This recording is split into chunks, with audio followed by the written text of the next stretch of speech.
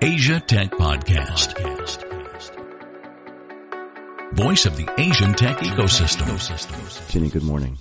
Good morning, Michael. How are you? I'm super. It feels slightly disingenuous because we've already had like a 10-minute conversation. Yeah, we could start again and then if that's something that you like. No, I like it better this way. Anyway, Okay. how are you doing? I'm doing well, thank you. And How are you? I am super. Really super, actually. And you're based in... We're based in Singapore. Right. Gorilla Space started in Singapore in May of 2017. Oh, wow. Yeah. So not that long ago, but you're originally from Singapore? I am originally from Singapore. In fact, I'm a very, very proud Singaporean. Awesome. In the different places that I've lived outside of Singapore for 25 years, I've always spoken very highly of Singapore and in fact enticed many people to come work in Singapore. And so when I came from France back to Singapore, some of my friends are saying, you're finally eating your own dog food. Yeah, exactly. But this is interesting. I didn't know you lived outside the country for so long. It's kind of like I am. I mean, I haven't lived in the United States for 27 years. But unlike you, I'm not going back. And I'm not unproud. It's just it's too far away. And it's more interesting to me to be here. But if you've lived outside the country for 25 years, like you can't be that old. Not that I care. But why? It's just so interesting because you're right, because Singapore really is an amazing place. You don't know this, but my first time in Singapore was the end of 1990. Mm-hmm. Yeah, so I've watched it grow a lot. Even back then it was different than it is today. But why? Like, where have you lived and why would you go away? Yeah, so I left Singapore really to have a bigger view of the world, to challenge myself. So I left when I was 18, went over to Australia for studies. Wow. And then from Australia, I went to the US to continue my studies at UNC Chapel Hill. Oh, right. That is in the Research Triangle in North Carolina. I'm so glad you said that. Then, you're one of the few people I know, sorry to interrupt, you're one of the few people I know who actually did the risky maneuver of going to North Carolina and then going to Duke. Yes. So at UNC North Carolina, this was like, some 20 something years ago, right? Nobody has heard of Singapore. And I remember being in Chapel Hill and saying, oh, yes, I am from Singapore. And someone would say, oh, so where in China is that? Right. Asia Tech Podcast. Find out more at ATP.show. Yeah. So I would always say, well, it's south of China and you take a flight and it's another, 4 hours away. And then fast forward to, the recent years when I was sitting in the movie theaters in Paris watching the Pirates of the Caribbean and then having, on the film saying, hey, we're going to dock in Singapore. So Singapore definitely has come a long, long way from not being known to being in the movies. What was the perception? This is really interesting to me, right? So I have a view. I'm from the Northeast United States. I mean, I was born in California, but raised mostly in Massachusetts, Connecticut, and that area, right? And if you know anything about the geography of the U.S., the Northeast is considered like, a pretty snobby, kind of self-centered, self-contained place. And the view on places like the Carolinas is just it's like it's the South, right? And it feels, I don't know, slightly less elite. That's not the case, right? As you know, where UNC is, like you said, it's in the Research Triangle, super educated people. That, the view we have in the Northeast is not true. But I'm just wondering, what is it like a little bit more, like to go from Singapore to Carolina and just have to explain to people constantly like where Singapore is? And before you left, did you know that it wasn't so well known? Or was that your first experience of UNC is very well known if you play basketball. Sure. Because that's where Michael Jordan went to school. Got it. And I wanted to go and just experience what it was like to be in the same school and basically to watch, the big league games for very little money. Wow. That's so good. So that was kind of, when in our younger days when we go from the line of being risky, or to, being risk-taking or crazy, So that was what took me to UNC. And actually, UNC is in Chapel Hill and the Research Triangle, which is a very vibrant place full of people that come from all over the world, Right. For great academia. And in fact, Chapel Hill, I think, has the highest number of masters and PhDs in the US. Wow, I did not know that. So, That's awesome. Yeah, so as a place for a young woman to grow and to learn and to explore and really to deep dive into many topics or any topics, that was an exceptional place. And of course, then, going outside of the town, to explaining to other people where Singapore was, that was always a challenge. But that got me thinking very early on, how do I tell the story of where Singapore is? Awesome. Because the Singapore story 25 years ago isn't the Singapore story today. No, not at all, actually. And I think maybe that was the beginning of, understanding of, there are people with very different backgrounds, very different point of views, very different upbringing, and having that common space and commonality that we can have conversations. Wow. Yeah. I mean, how has Singapore changed in the past 25 years, in your view? And a lot of that time, I presume, has been spent outside of the country, yeah? Yeah. So tell me. Yeah. It's, I've actually seen Singapore change throughout the years, because even though I was living outside Singapore, I lived in France, I lived in Hong Kong, in China, Australia. I've always come back and visited, but when we visit a country for 2 weeks at a time, we see it through a very different lens, and things get very compacted and very pressed together. Right. Since moving back, it has definitely been a breath of fresh air, because it's much more cosmopolitan, with nationalities from all over the world.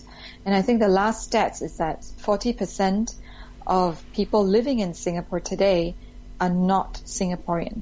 So they've come from all over the world. So I think that's a very, very big change. And it adds to the very interesting exchange of ideas and points of view, storytelling, skills and experiences that both locals and foreigners, or rather anybody living and working in Singapore, can experience. And I think that this is a very special moment in time. And really, I'm enjoying the moment and every bit of it. Yeah. Can you tell me a little bit more about your experience in France? And I presume you speak French now, right? Yes, I do speak French. Right, like probably easily. But before you went to France, and how long did you live there? So I lived in France for 10 years. Wow. I went to France without speaking French. That's what I thought. Without speaking any French. At all? At all. Wow. At all. And I thought, okay, I've lived in Hong Kong. So moving from Singapore to Hong Kong, I had to up the game in Cantonese quite rapidly, because I look like any other Hong Konger. Right. And not being able to speak, really put us at a disadvantage, or at least put me and my family at a disadvantage in Hong Kong. So I learned that very quickly. So going to France, I thought, I'm going to be able to do this very quickly too. So I enrolled myself for 3 months intensive class at the Alliance Française in Paris. And basically from Monday to Friday, every day, would park myself at Alliance Française for the classes and then stay back in the library, listen to audio tapes, go out with friends, meet people, and keep speaking. Yeah. And I'm sure I butchered French when I first started, and nobody understood anything I said. But, in 3 months, I basically could speak, hold a conversation, get around. I had the lay of the land in 3 months. So I know that I can pick languages up quite quickly. Right. And having been exposed to different countries and different nationalities, I can find my way very easily. Right. It's an amazing skill actually to have. Sorry, I interrupt you, but that's an amazing skill. That level of adaptability is so important. Yeah. And that skill has really helped me quite a bit, because even then going to school in France and then working in France and then, working in Europe, adapting to different cultures, speaking to different people, and working with, Italians is not quite the same way as working with Germans.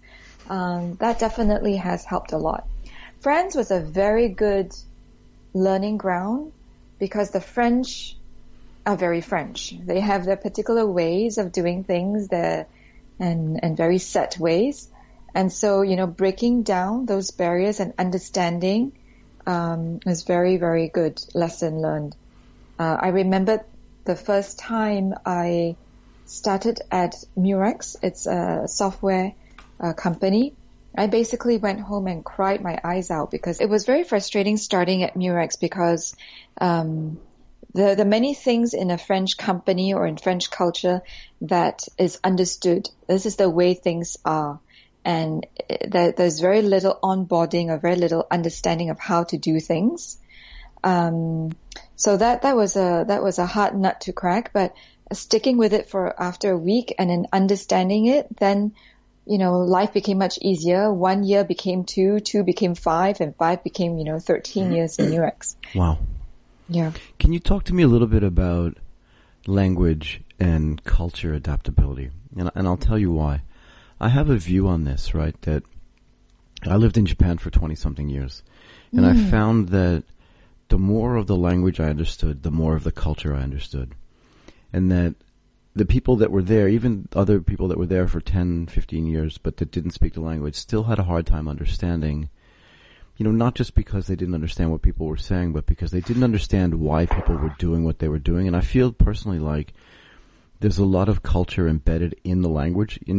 Even you said, like, at Murex, there was no onboarding about how to behave and all these things that were understood and just accepted.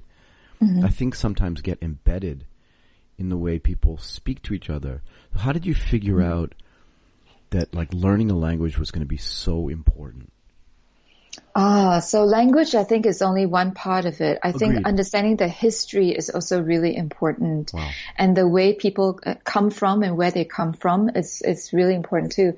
So there's a very famous saying, I think it was François Mitterrand, I'm not sure if I quoted him right, but a president says, France is a very difficult country to govern. There are more cheeses than the number of days in a year.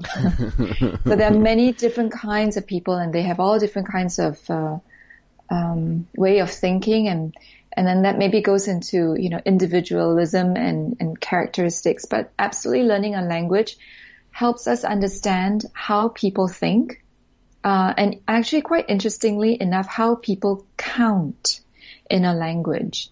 Also tells us very much about how they think. Why? I think. Tell me why. So, for example, like something like let's say we say it's 80, right?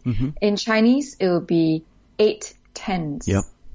Literal translation. Yep. In France, it's 84. So it's 24. Right. So you can see that there's a lot more. I won't say depth is not quite the right word, but it's more flowery. It's a lot, there's a lot more thought to it. There's a lot more structure, to the way people construct their sentences, to the way they think. The French are very deep thinkers. They don't act very fast, but they're very deep thinkers. And they would argue, the pros, the cons, and then come up with decisions, have everybody's point of view before they act. Before they start, performing an action on something. But when they do act, they're very thorough and very precise. So I think that's probably why, some of the best engineers in the world are French. Yeah, it could be. And it's funny, one of my Italian friends, and this is him talking, not me, says that one of his favorite places in the whole world is the south of France. Oh, yes. And the reason why is not only because it sits on the Mediterranean and it's beautiful and it only rains 7 days a year. I mean, that's obvious. But one of the reasons he said is because you get all of the sort of flair and the creativity and the, what's the right word? Like this amazing wildness of like the Italians and the great food, and you have all the organization and the thoroughness, right? And the deep thinking of the French combined in one place. Yeah, So I thought that was interesting. I think he's right. Yeah. So can you tell me this? So you, after living in France for 10 years and living outside of Singapore for 25, when you come home, do you have like a different view on what it's like for people then to move into Singapore as foreigners or as not non-original residents of Singapore, and maybe the challenges that they face when they come into a new place? Well, first of all, although I'm Singaporean and very proud to be Singaporean, I've lived in so many places. So coming back to Singapore doesn't feel like coming home because home has changed so much. Yep. And I think that the idea of nationality is slowly dying for me personally, because I think more in terms of belonging and communities. All over the world, I could find communities where I belong, where I can find connectedness with people. And I think that in this world where there's so much more travel, there's so much more movement, either because of work or for family reasons, for example, going to any new place, I think it's important to set ourselves up, first of all, with a mindset that it's going to be different. Right. It is different. Right. I think it's especially hard for people like you and I, if we have lived away for so long, to go back to the country of origin, or where we were most, spent our childhood, for example. I think people like us would have a harder time because there's an expectation in our head that goes, I know Connecticut, or I know Massachusetts, or I know Singapore, and it would be easy for me to just slip back in. But in fact, there's constant movement in all of these places. So I think first being very self-aware of where we are in life and what we want to do at that phase. Of course, getting the very basics right? Getting lodging, mobile phone set up, all those kind of basic things. Once that's set up, the very next thing would be really to look for places and people that we could have a routine of some sort, and find people who we can call friends and community and a sense of belonging. I think that's really important. Yeah, I mean, I think you've put a super fine point on it. I used to say in much more simpler terms that culture shock is known, right? You know when you go to a new place that it's going to be different. But reverse culture shock is really hard. And I meant kind of what you were saying, and that is you have this preconceived notion when you go, and I'll put home in quotes, that it is going to be unchanged, that the Massachusetts or Connecticut that you left is just sitting there waiting for you in its original shape and form. And yet when you get there, it's completely different too. So all of your sort of preset things about how to get along and how to get by are just wrong. And that's actually more confusing than when you go and live in France and you're like, I know nothing about this place. I don't speak the language. I'm going to have to adapt. Right? Yes. So it's fascinating. Yeah. That's always been really fascinating for me. And the same as you. I used to go back to the United States like 2 or 3 times a year for business, so I was never away for that long. But I haven't been back to the United States since August of 2010. It's November of 2017, so it's almost 7.5 years. Yeah. And in the same way that I say like I'm unemployable because I could never go work at a big organization again, I'm not sure I could live in the United States again just because I've been away for so long. And again, I'm proud like you are. I'm not unproud. It's just I think it would be really confusing to be there. Yes. Yes. And you made a really good point too. Like, I like this idea. You said when I went to Hong Kong, this is you talking, right? Because you look the way you look, there's a perception that you're from there regardless, and no one's going to ask. They're just going to speak to you like a Cantonese native. Yes. And that's tricky too, because you can't say, stop, I'm from Singapore. I don't know. You just have to get along, right? Yes. Yeah. So, I got this big discount when I was in Japan, too. You probably had a similar thing in France where people knew she's not French. And even if she does, again, in your words, sort of butcher the language, which I doubt you did, people give you a little bit of a discount and say, hey, look, she's trying. People appreciate it, right? Yeah, and I think that you hit that really, well in the head. As long as you try, and I think that there's always people receiving it on the other end would always reciprocate and say, hey, look, I know that you're trying. I'm going to try too. Yeah. Yeah. I think people's biggest problems, right, when they go to a foreign country, they say like, I don't like this about that place, whatever it is, fill in the blanks. The reality is that those people are just trying to get on with their day-to-day lives, right? And if you try just a little bit, they'll let you in and they'll do whatever you kind of need to help you out. But if you don't try at all, if you just presume that they're going to adapt to you in reverse, I think that's when you start to have problems. Mm-hmm. And I love the fact that when you live overseas for so long, when you come home again, in quotes, it just informs almost everything you do about how you treat people around you, because you're more open to trying to understand just what their whole situation is, what their perspective is. It's been really useful for me. Yeah. And that translates very much into when I look back and see how, I have evolved as a person, as a manager, and right now an entrepreneur. Really, I'm almost colorblind to what people are when they work for me, or work with me rather. And they can come from all different walks of life, all different backgrounds, and being able to, get everyone together and to pull in the same direction with the same vision, that's also really important. And I think that the experiences that I have in the past have really helped me very much in getting people of different stripes to be together and to have fun at work at the same time. Yeah, I noticed that. Tell me a little bit now that you've brought it up. So tell me about Gorilla Space. Tell me about the genesis of the idea, and tell me about that entrepreneurial journey, for lack of a better term, right? In a way, it looks really fun and exciting and all that stuff and glamorous from the outside, but there's a lot of hard work behind it. So why did you kind of choose the space that you chose? And I don't mean that. There's no double meaning there for space. I thought that was very aptly put, though, Michael. I try. Yeah. But why? And then I want to talk about the larger idea about what's going on globally in that space, because I think it's really important and really interesting, actually. Yeah. So thanks for asking this. In fact, this is it's almost a labor of love, Gorilla Space. So my co-founder happens to be my life partner, my husband as well. Awesome. So it's a husband and wife team. And Ben has been in the real estate industry for over 20 years.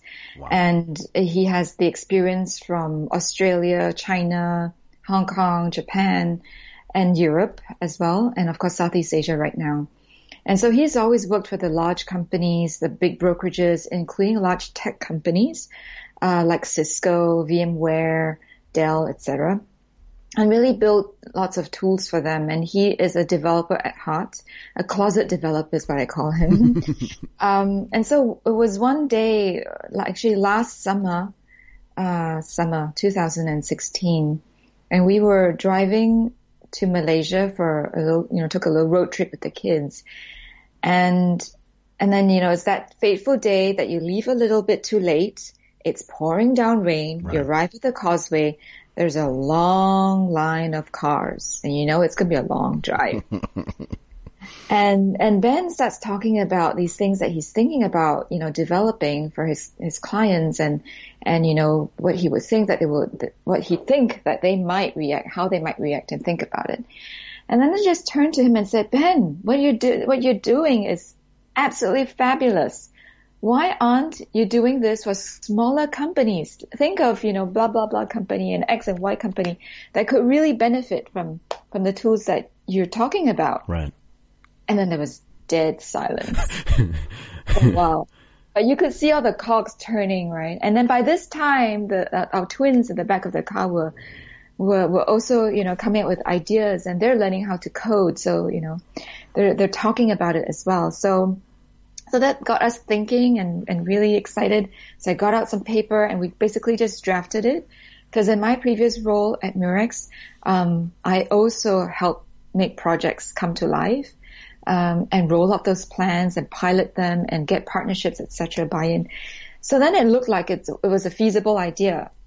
But we had, good corporate jobs, and we were thinking, well, let's test this out, because everybody says you got to get user buy-in, right? Right. So then, the weekends, etc., we would, go out to different smaller companies, to the suppliers, etc., and talk to everybody about these ideas. And it just blew our mind away, because we talked to over 100 companies. They all said yes. And we talked to co-working, from the smallest co-working that has, literally only 50 seats in its co-working, all the way to an institutional landlord. They all said yes. So then it came to the point where we just had to make a decision.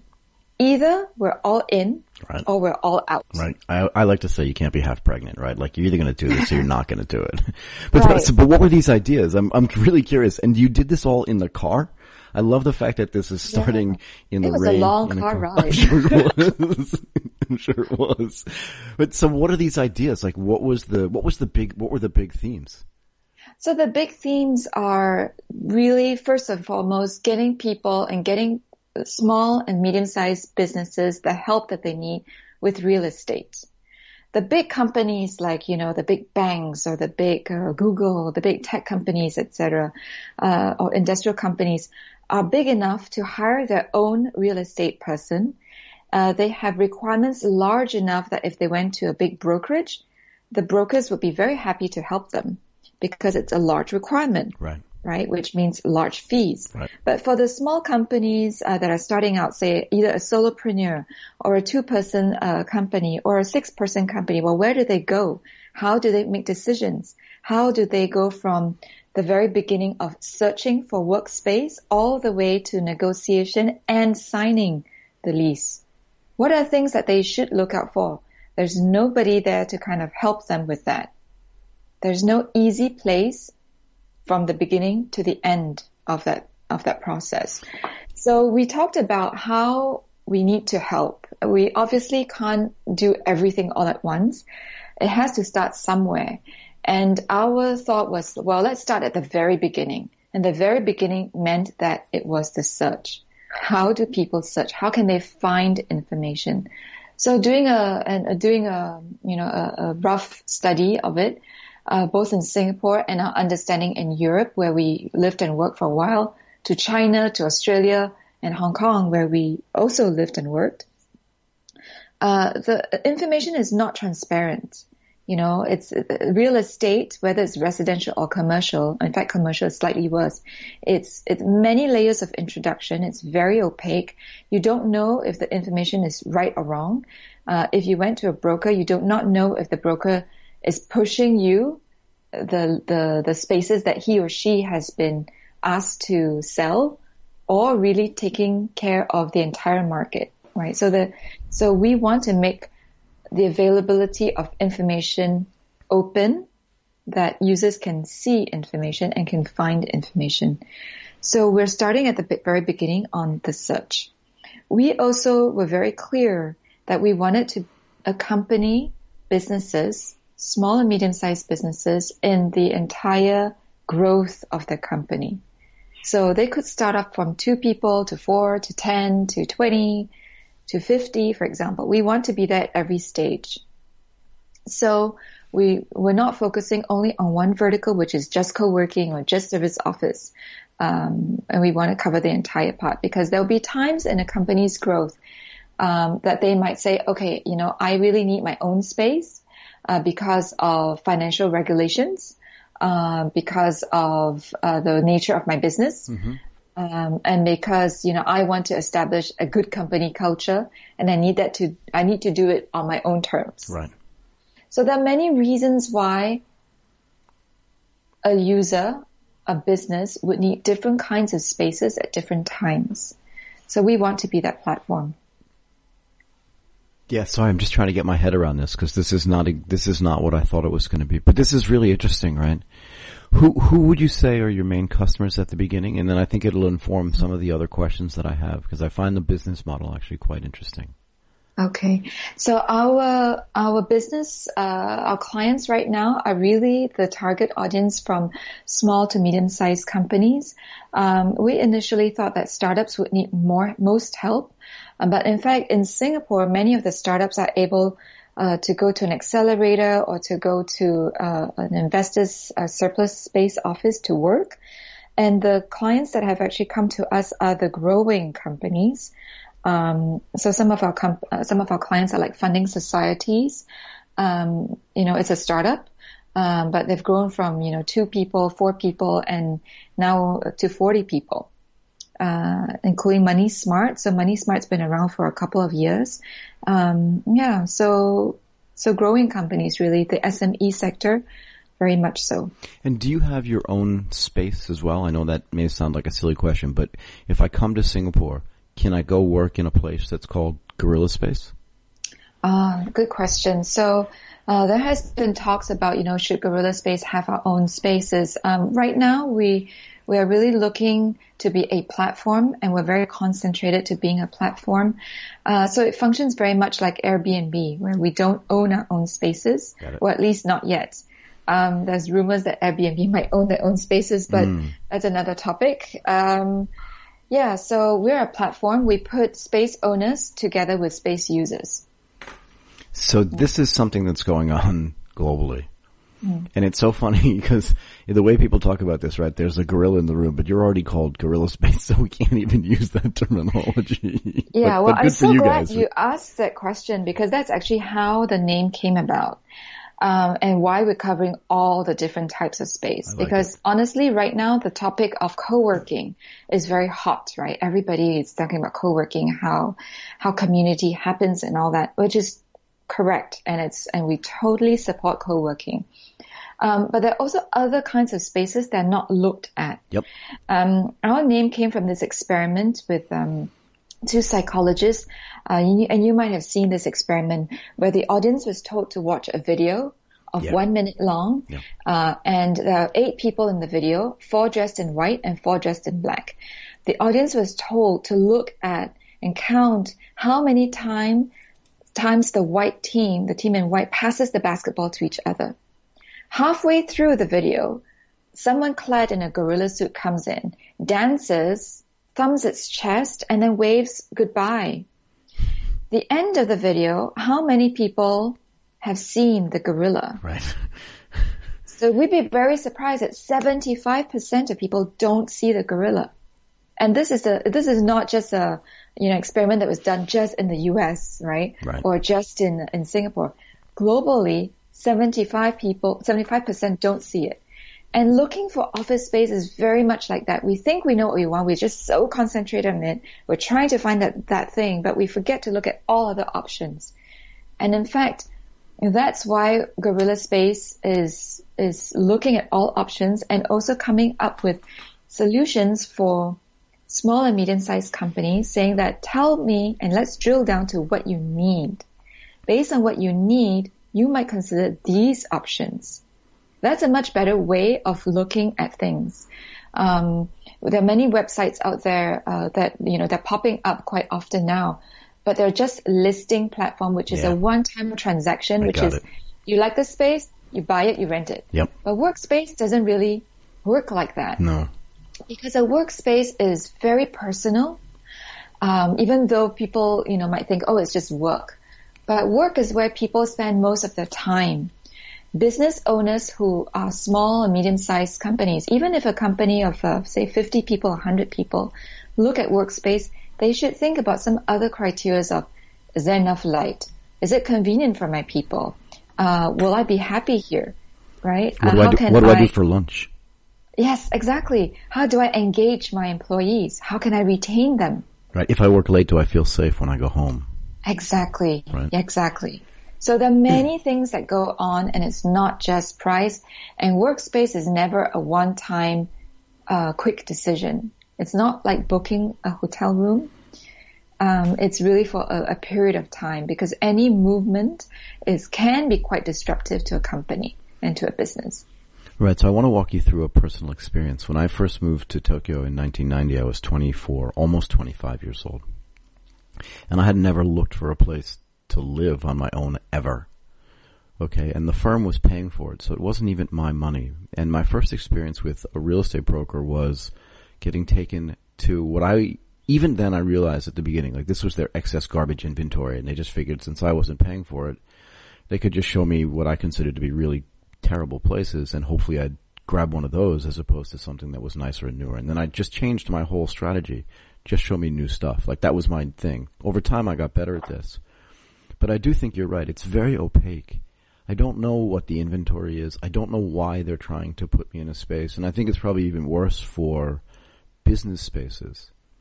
And you make a really good point, too. So there are other businesses out there that do that for now, we won't name them. We'll talk about the bigger ones in a second. And it seems very transactional to me. But the difference for me between, if you have a family of 4, it sounds like you have twins at least, right? You could potentially live in your home or apartment or condo for 15 years. Maybe you'll renovate it, maybe you'll change it. It's not likely that your family's going to grow from 4 to 40. But your business could do that pretty easily if it's growing, right? Yeah. So looking for a home and looking for a business space, 2 completely different things.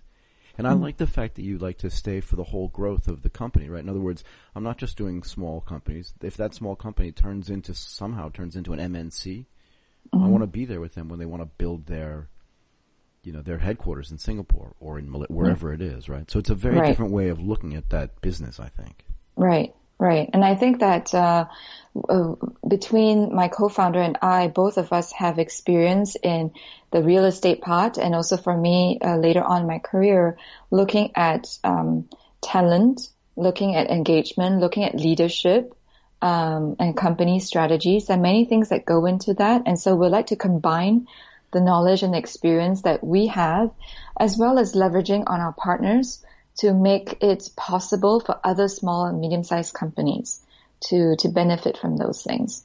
Yeah. Because most companies, unless they're in real estate, obviously, they don't think about real estate. No, they don't. And it's funny, a lot of people don't understand this too, but even really big businesses like McDonald's, so these are real estate businesses, right? They're looking for locations. They're trying to figure out where the most efficient use of their capital is for real estate acquisition.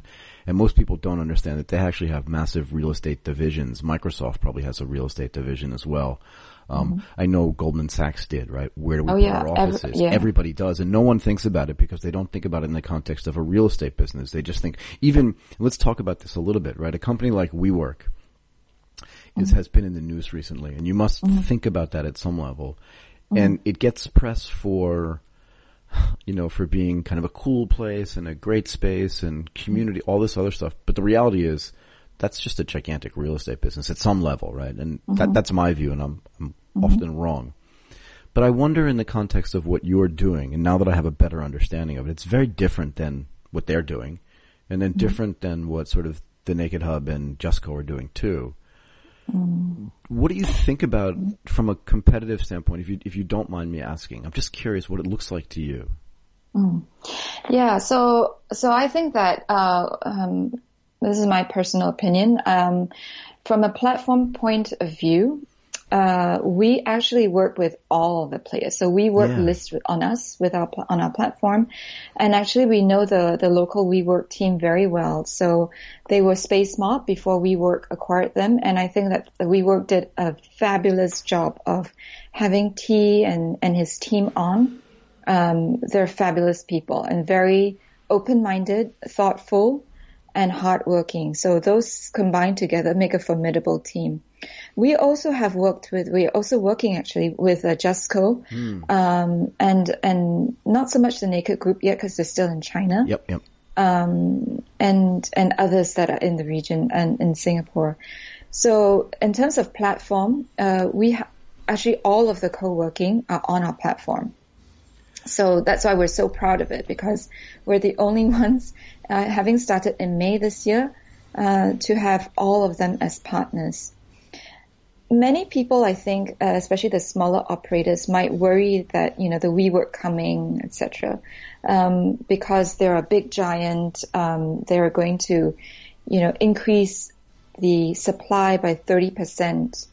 And then there's going to be a price war, and there's always fear. I think when you have a big giant, but the way I see it is the tide, rises, and all the boats rise with the tide. These are the WeWorks it's going to be the company that would do a lot of the marketing around co-working and what it's about and shared offices. So that's great. It is. And just like in France, there's so many kinds of cheeses. There are. There can be many kinds of spaces for different kinds of people. So I think the key is in differentiating what their product is all about. Somebody going to a place like Impact Hub, is not going to like a space like WeWork. What's the difference? I don't know. I want to find out, actually. Yeah. So co-working service offices in surplus space, in Gorilla Space, we put them under the category of flexible spaces. And flexible spaces means it's a shared office space, right? Mm-hmm. So you can have a hot desk where it means you come into a space and you work at any of the seats that are available. A fixed desk is, this is the desk that you have all the time. You can leave your monitor overnight. You have a locker. It's your place. So those are fixed desks. Got it. And then you have what we call the private rooms or the private offices, where it's still your own space. It's fixed and there's a door to it. You lock it up and that's your little company space. So within these kinds of flexible spaces, there are many different types of options of getting space, so as to speak. Then comes the services side of things, which is the community. And I think this is that very big discussion about community. Community in all of these co-working spaces mean the little businesses and people that sit within a particular location or a network. So for example, WeWork they claim to have over 100,000 members. That means there are over 100,000 little companies that working at WeWork. Right. And you can then, within the internal network, say, reach out to somebody. Let's say you need marketing, and you could basically go onto WeWork's directory and type in marketing, and you get a list of all the people who work in marketing, and you can reach out to them to say, hey, I need, X and Y. Can you do it for me? Right. Right. So that's an internal network of business sharing, business collaboration, and doing business together, really. So I think that is that big component. And with community also comes vibe. That is a very hard thing to put your finger on, because some people will say, well, ping pong tables are great, but for my business, I don't want a ping pong table. I want something more professional. So you can go from the very startup-y all the way to the very corporate-y. Right. Vibe of co-working spaces. So when I say somebody who wants to go to an Impact Hub may not like a WeWork. Got it. Well, that's because it's in different stage of business as well. Yeah, and I like this. So if I had to, and I wish I was sitting in front of you right now because I could draw this out on a whiteboard. I like drawing things out. But the business that you're doing is very different than the way I understood it before we start talking, and that's great. I love learning things, particularly when I talk to new people. And you're building a platform. You've already built a platform. You'll continue to build a platform. And for me, I'm curious to hear about the pitching that you're going to be doing as well, right? Because well, for a bunch of different reasons. But for me, and I'll tell you why. Because here's what can happen. And it can. I'm not saying it will, right? But here's what can happen. You can watch a company like Fab. I know it sounds like it's not on topic, but it will be in a second. Build a fashion business, go global, expand to other countries, raise hundreds of millions of dollars, have $1 billion valuation, and 18 months later sell itself for $10 million. And the only thing that's there is sort of the embedded technology and some of the inventory. And then the company itself kind of disappears, or they have to pivot into some other entity. And that's bad for investors, but it's an interesting sort of case study in how to grow and how to build, and the fact that just because you're a gigantic business today doesn't necessarily mean you're going to be a huge business tomorrow. Mm-hmm. So why does that matter here? Well, let's take WeWork. WeWork is taking a massive risk by raising $10 billion, by going global really quickly, and by building, like you said, this whole business, based on vibe and all these other things. But remember, they take risks you don't take. In other words, they'll rent an entire building. They'll take a lease for 3 years and then try to fill it. And it necessitates a certain type of behavior by them, which may over time, I'm not saying, right, but may over time not necessarily be sustainable. But what you're doing, if I understand this, is better in my mind. I'll tell you why. It's at least more savvy. What you're saying is I'm indifferent to the provider on the other side. I mean, sure, you want the best provision of services for sure and the best spaces.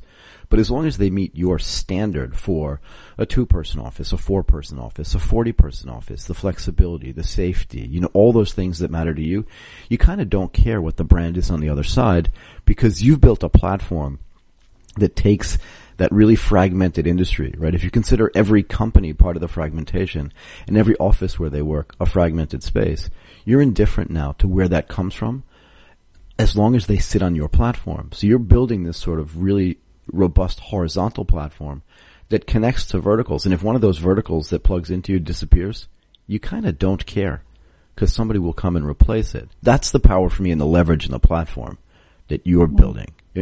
Am I missing something or? I think you've explained it really well. I wish I could have explained it as succinctly as you did, but yes, that's it. And I think that users at the end of the day care about the things that they care about. Right. What is best for you, Michael, is not best for me. No. Is not going to be best for another company. And it depends on their business and what they need. So having the accessibility to information in a very good way of getting the information and comparing and all of that is very important for a company. Very. So we've been very, very happy that we've had traction since we started in the very first month in May. And we have client feedback that tells us, I thought this is going to be a terrible, terrible process where I have to visit right, 1,000 places.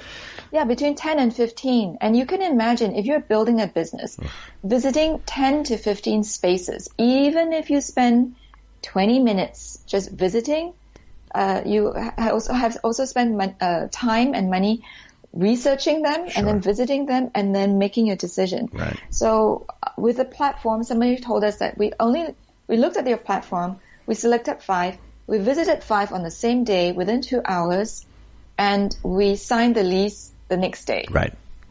That is unheard of. It is unheard of. And I think the power of the platform and the way we see things, it's really different as well. We really give up everything.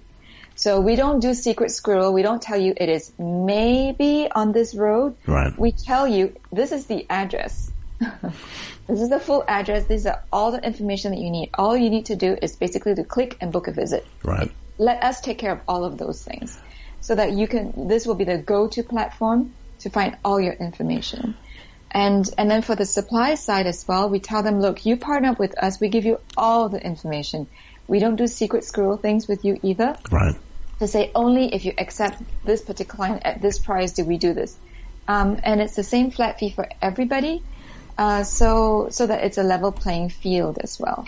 And the suppliers have told us, and we see them as partners really. Right. They have told us that we really enjoy working with you. You bring us good leads. We don't get strange people walking in and just to take pictures of the space. Right. Because it's just beautiful. Right. And so we really shave time off both the businesses looking for workspace as well as our partners who have lots of things to do. Yeah. So can you talk a little bit about client acquisition, if you don't mind? In other words, what do you do to market? How do people find out about Gorilla Space, both from a supplier standpoint, meaning I have extra space that I'd like to, put on the platform, or I'm looking for space? How do you acquire those clients? Yeah. So on the supply side, on the listings, we have gone out to every single one and to talk to them. We speak with them about what they need, what the pain points are. So this all happened before we decided to take the plunge. Right. And so they've put a face to our name. They know who we are. We can speak the language with them simply because, my co-founder has the experience. Yeah, I mean, the fact that Ben worked at Jones Lang LaSalle doesn't hurt, right? And also worked at Regis. Like, those things was really important for credibility and for gravitas, yeah. Right. And Ben is able to, help them think through some problems as well. So on the supply side, they come to us now. So we have had people say, the newest one, for example, Carrot Patch or CoSpace, they've come to us and say, we want to list with Gorilla Space. We've heard good things. So that really warms our heart, which means it's really working.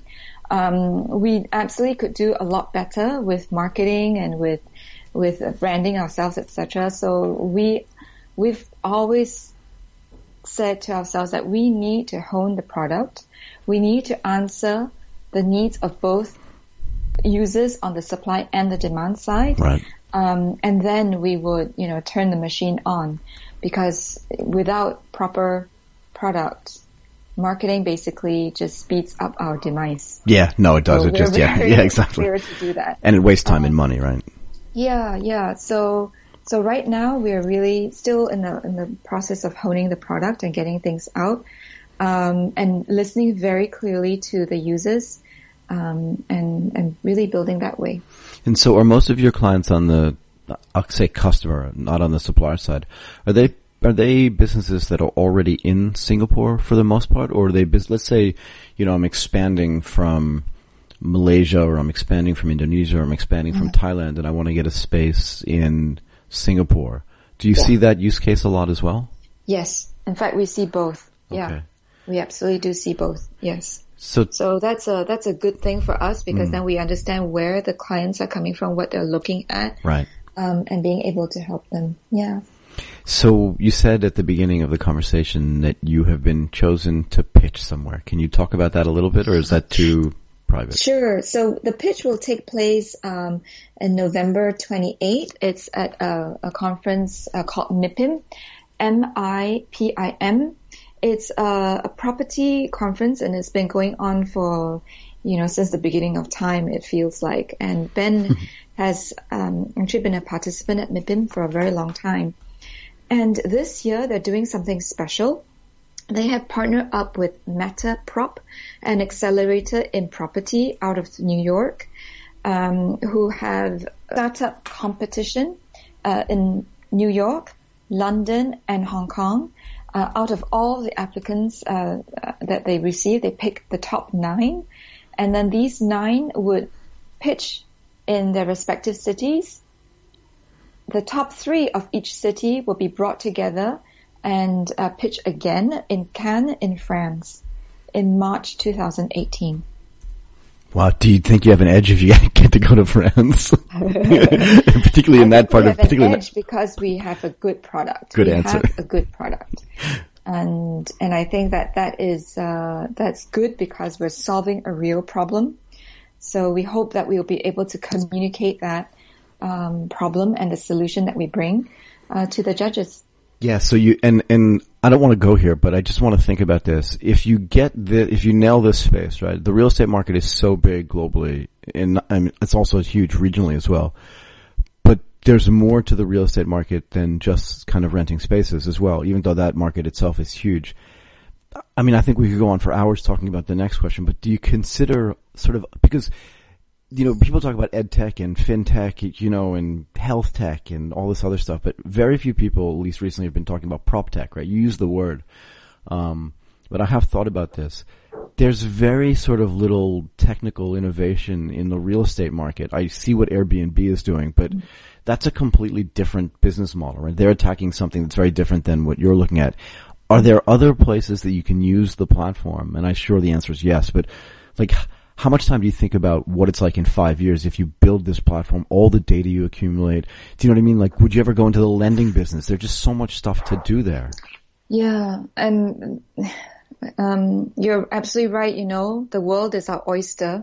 It feels we just have to use the right fork. You say the greatest things.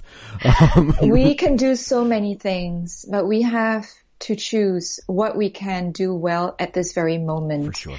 And I think that the thing that, we have so many ideas, and there could be no lack of great ideas, and there will be other people after us who will do many great things as well. But the one thing that we can do very well right now, and where we're concentrating all our energies, is in that search, process and matching.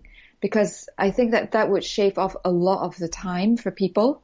And we've already seen that happen. And then we'll probably move down the chain. But at which stage right now, I can't tell. What is the dream? The dream is basically to be able to make available the tools that we have to a lot more businesses worldwide. That's the great place to end, I think. If you don't mind, this whole conversation Wow, the last few days for me have been amazing. Sorry. That's great. It's just been you awesome. Have the best seat. I really do. You have no idea. Anyway, I really just want to say thank you to you. It's been awesome. If you can tell people the best way to contact you and your partner, that would be super as well. And then we can just say thank you and say goodbye. But just please let people know how they can get in touch with you and how they can find out more about Gorilla Space. Great. Thank you so much, Michael. So the way to get to speak to us would be to send us an email at either ben@gorillaspace.co or Ginny@gorillaspace.co. That's GINNY @gorillaspace.co. Okay, Ginny, thank you so much. This has been awesome. You've been listening to Asia Tech Podcast. Find out more at ATP.show.